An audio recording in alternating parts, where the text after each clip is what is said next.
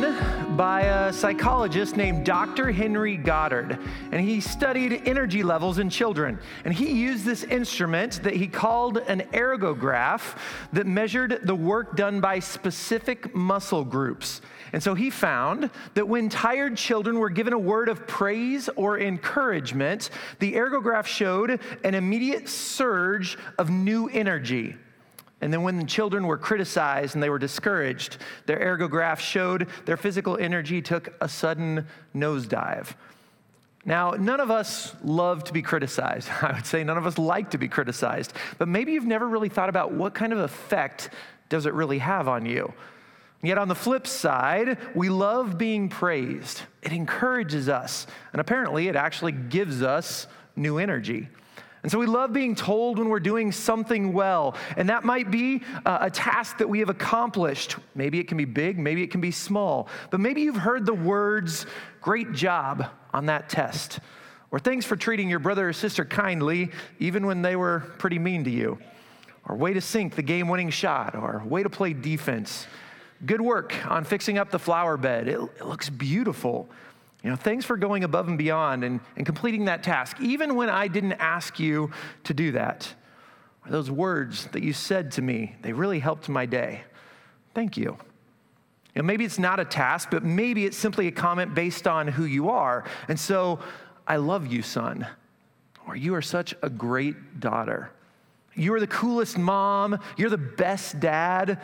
"I'm impressed by your kindness to others." Or simply the phrase, "I'm so proud of you." We love to be encouraged when we do things well. We love to be praised. Even if it's not in front of a large group, we feel valued when other people notice the things that we do or who we are.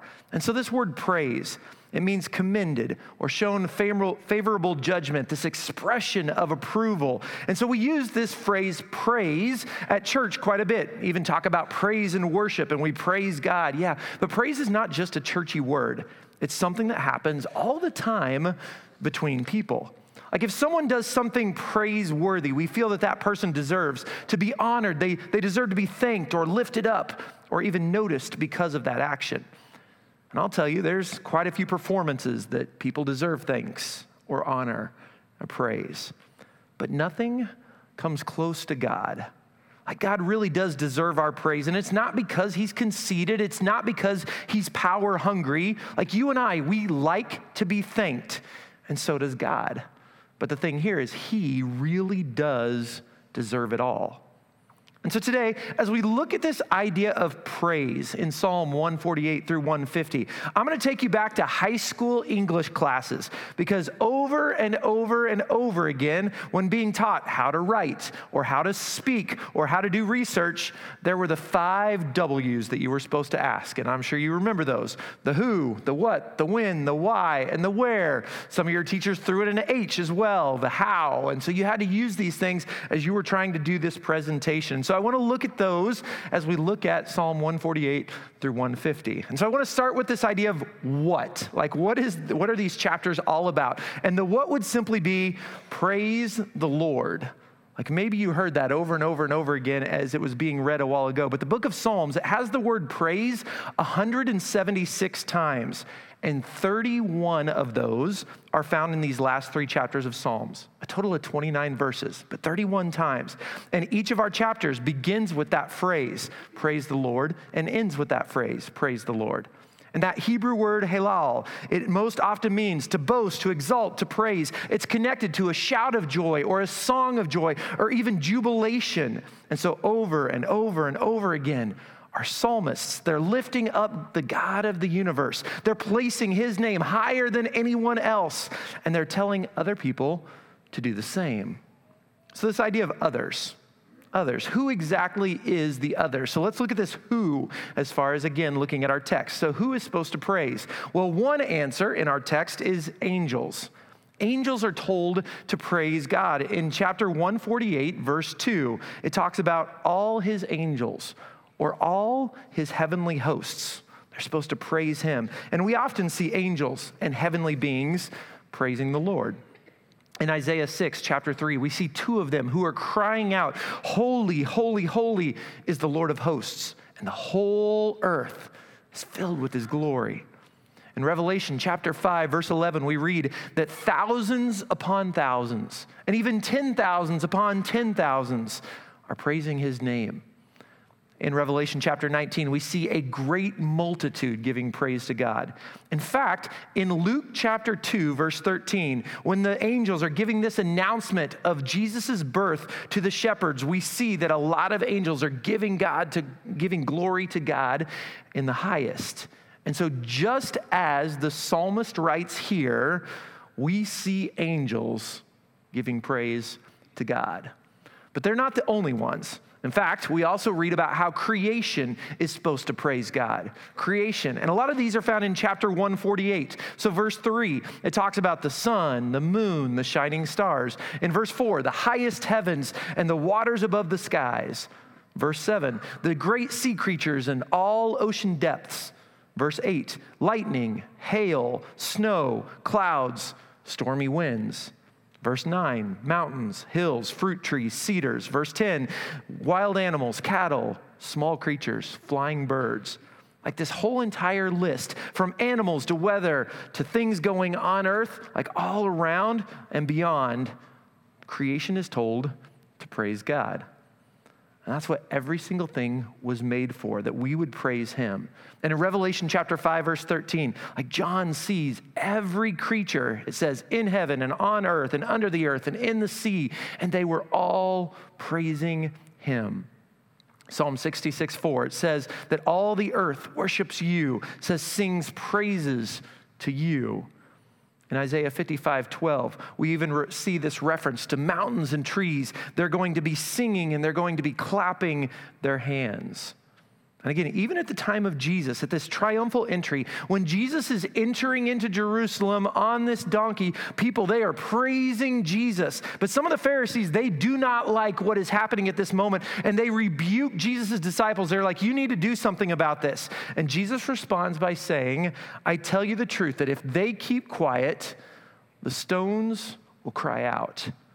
Because Scripture affirms that all creation sings its praise to God. But again, that's not the only ones who are called to praise God.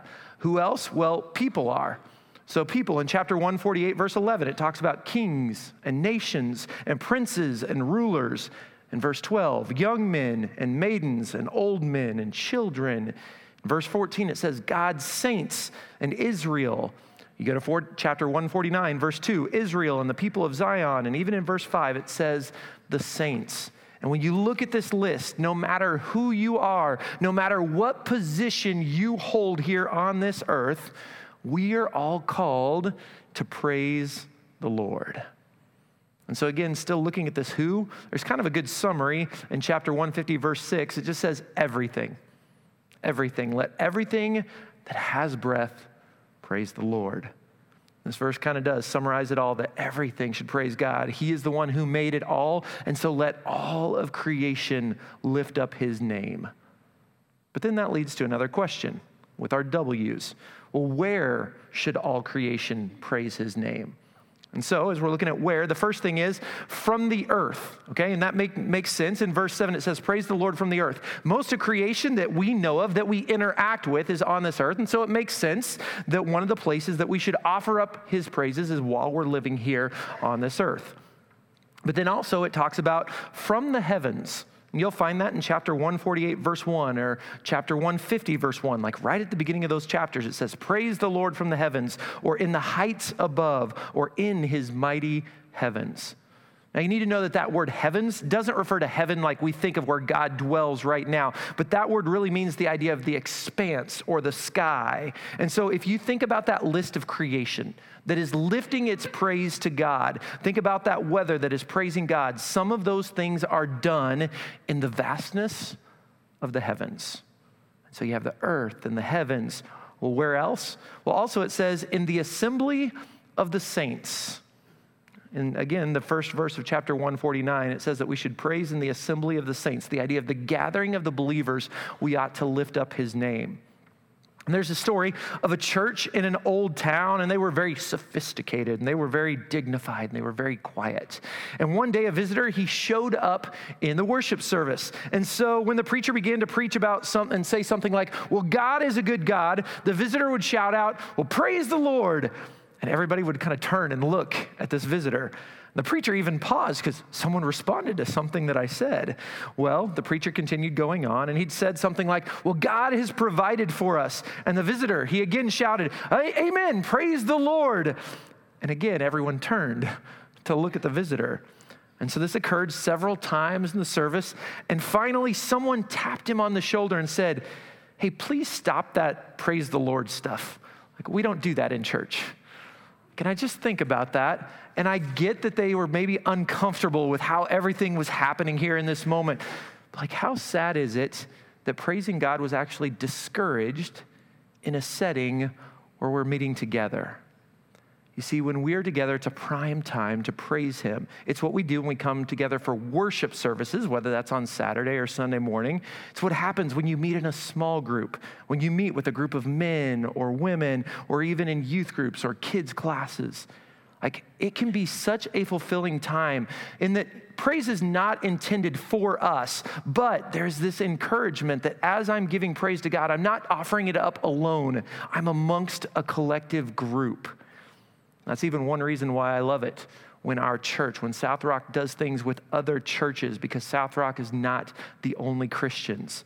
And so let us lift up his name when we're together in a small group, when we're together in a large group setting, when we're together with other churches, because each one of those gives us a glimpse of what heaven is going to be like. We're called to praise him when we assemble together. But then there's also this other where. Where should we praise him? It says on our beds. In chapter 149, verse 5, you're like, what? What do you mean, like praise him while we're on our beds? You know, it says the saints, let them sing for joy on their beds. And so there is joy as we get to praise as a group, but there is also an intimate experience in the offering up of praise when you're by yourself.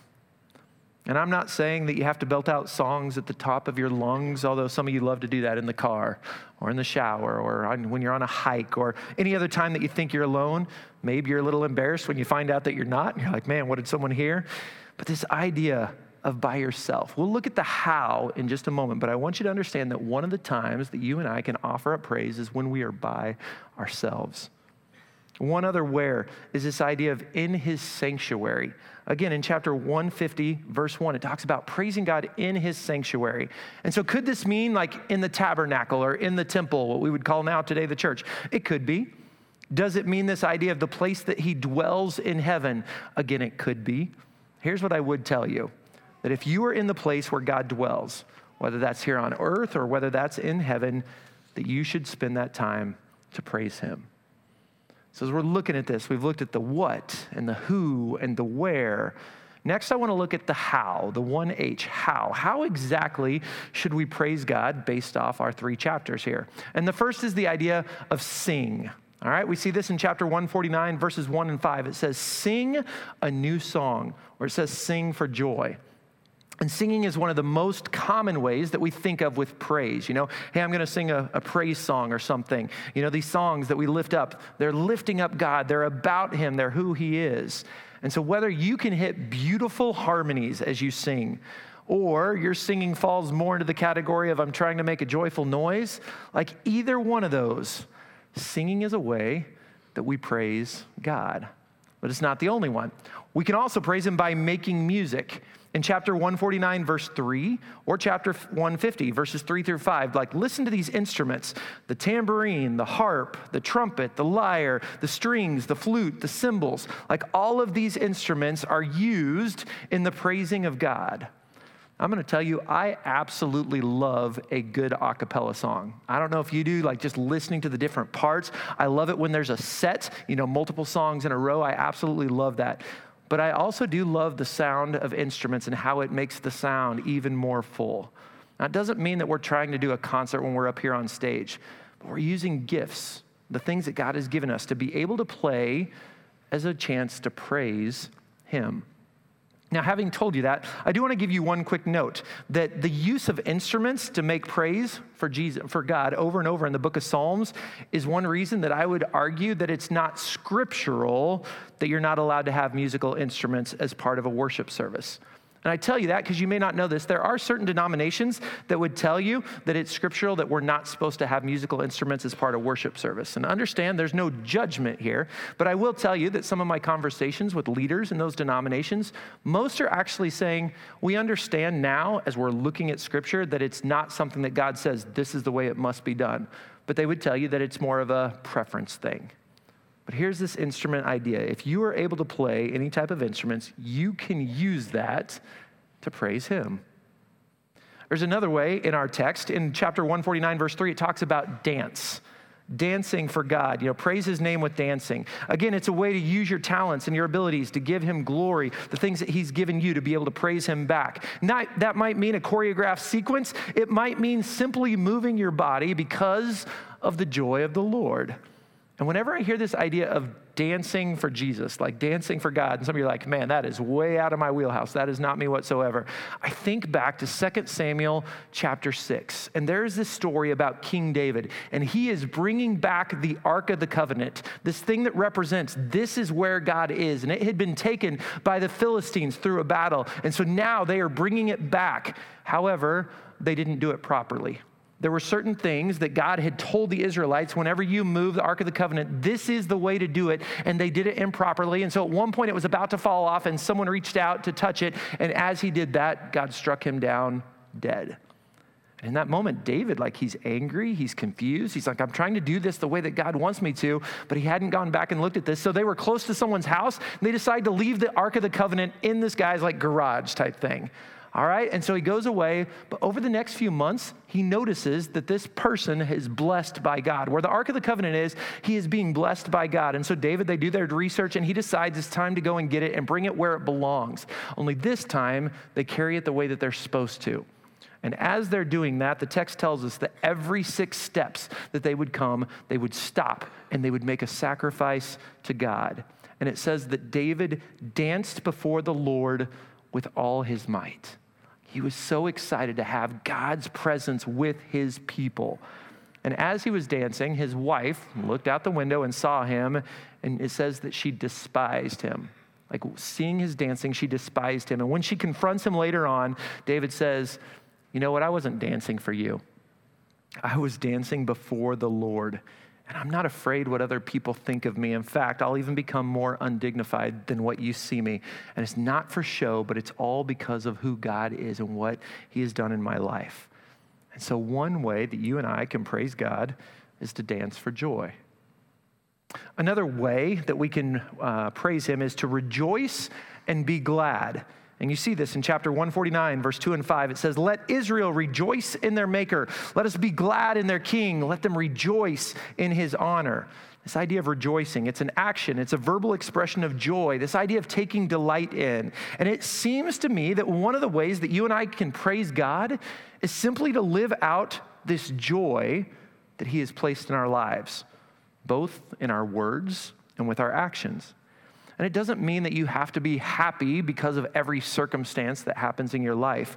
But even when those storms happen, man, you can feel joy that comes from knowing that God is right there. And not just that he's right there, but he's got you in his hand, holding you up. In Philippians 4:4, it says, rejoice in the Lord always. I will say it again, rejoice. And so living in joy actually praises him. And so even if you can't sing well, you can't play any type of music, your movements do not look anything like a dance, you can still praise through the joyful actions and words as you live. One other way as far as how do we praise him, and it's simply this, the idea of obeying. we can obey God. I don't know, as you were listening to the text, there's these set of verses that almost seems out of place in chapter 149, verses 6 through 9. Like, here's how it starts. It says, may the praise of God be in their mouths. Well, that sounds nice. But then it keeps going. And a double-edged sword in their hands, to inflict vengeance on the nations and punishment on the peoples, to bind their kings with fetters, their nobles with shackles of iron, to carry out the sentences written against them. This is the glory of the saints. Praise the Lord. Like, I don't know if you kind of read that and you're like, how does this fit with everything? And this idea of vengeance and sentences, how does that praise God? Well, most people would tell you that this section refers to when Israel went into the promised land. God had said, I want you to go out. I want you to take out these other nations to this land that is promised to you, these kings that are evil and not living the way that they should. And so the Israel goes in and does that. And in doing what God had said, they showed their faithfulness to him. And that obedience was a way to praise him. And you and I, when we obey still today, it's a way that praises him and says that your way really is supreme in my life. And so caring for someone, or listening to people, or serving someone else, loving your kids, or being faithful to your spouse, those moments when you spend time with God, or you give back to him with time or money, when you're meeting together with other believers, when you're telling other people about who God is, any time that you obey what God asks you to do, that is an act of praise. And so there's a whole bunch of things there in our text. It's not the only ways that you can praise him, but it's what our psalmists wrote about. Which then leads me to this next question of, well, why should I praise? All right, why should I praise him? And the first is that God created them. In chapter 148, verses 5 and 6, it talks about all of creation should praise God because he's the one that made them. He's the one that set everything into place. His laws, which everything abides by, will never pass away. And so if you're looking for a good reason to praise God, the fact that he made you is a really good place to start. Like, he didn't have to do that, and yet he wanted to. He wanted to love you. This idea, another reason why we should praise God is that he protected them.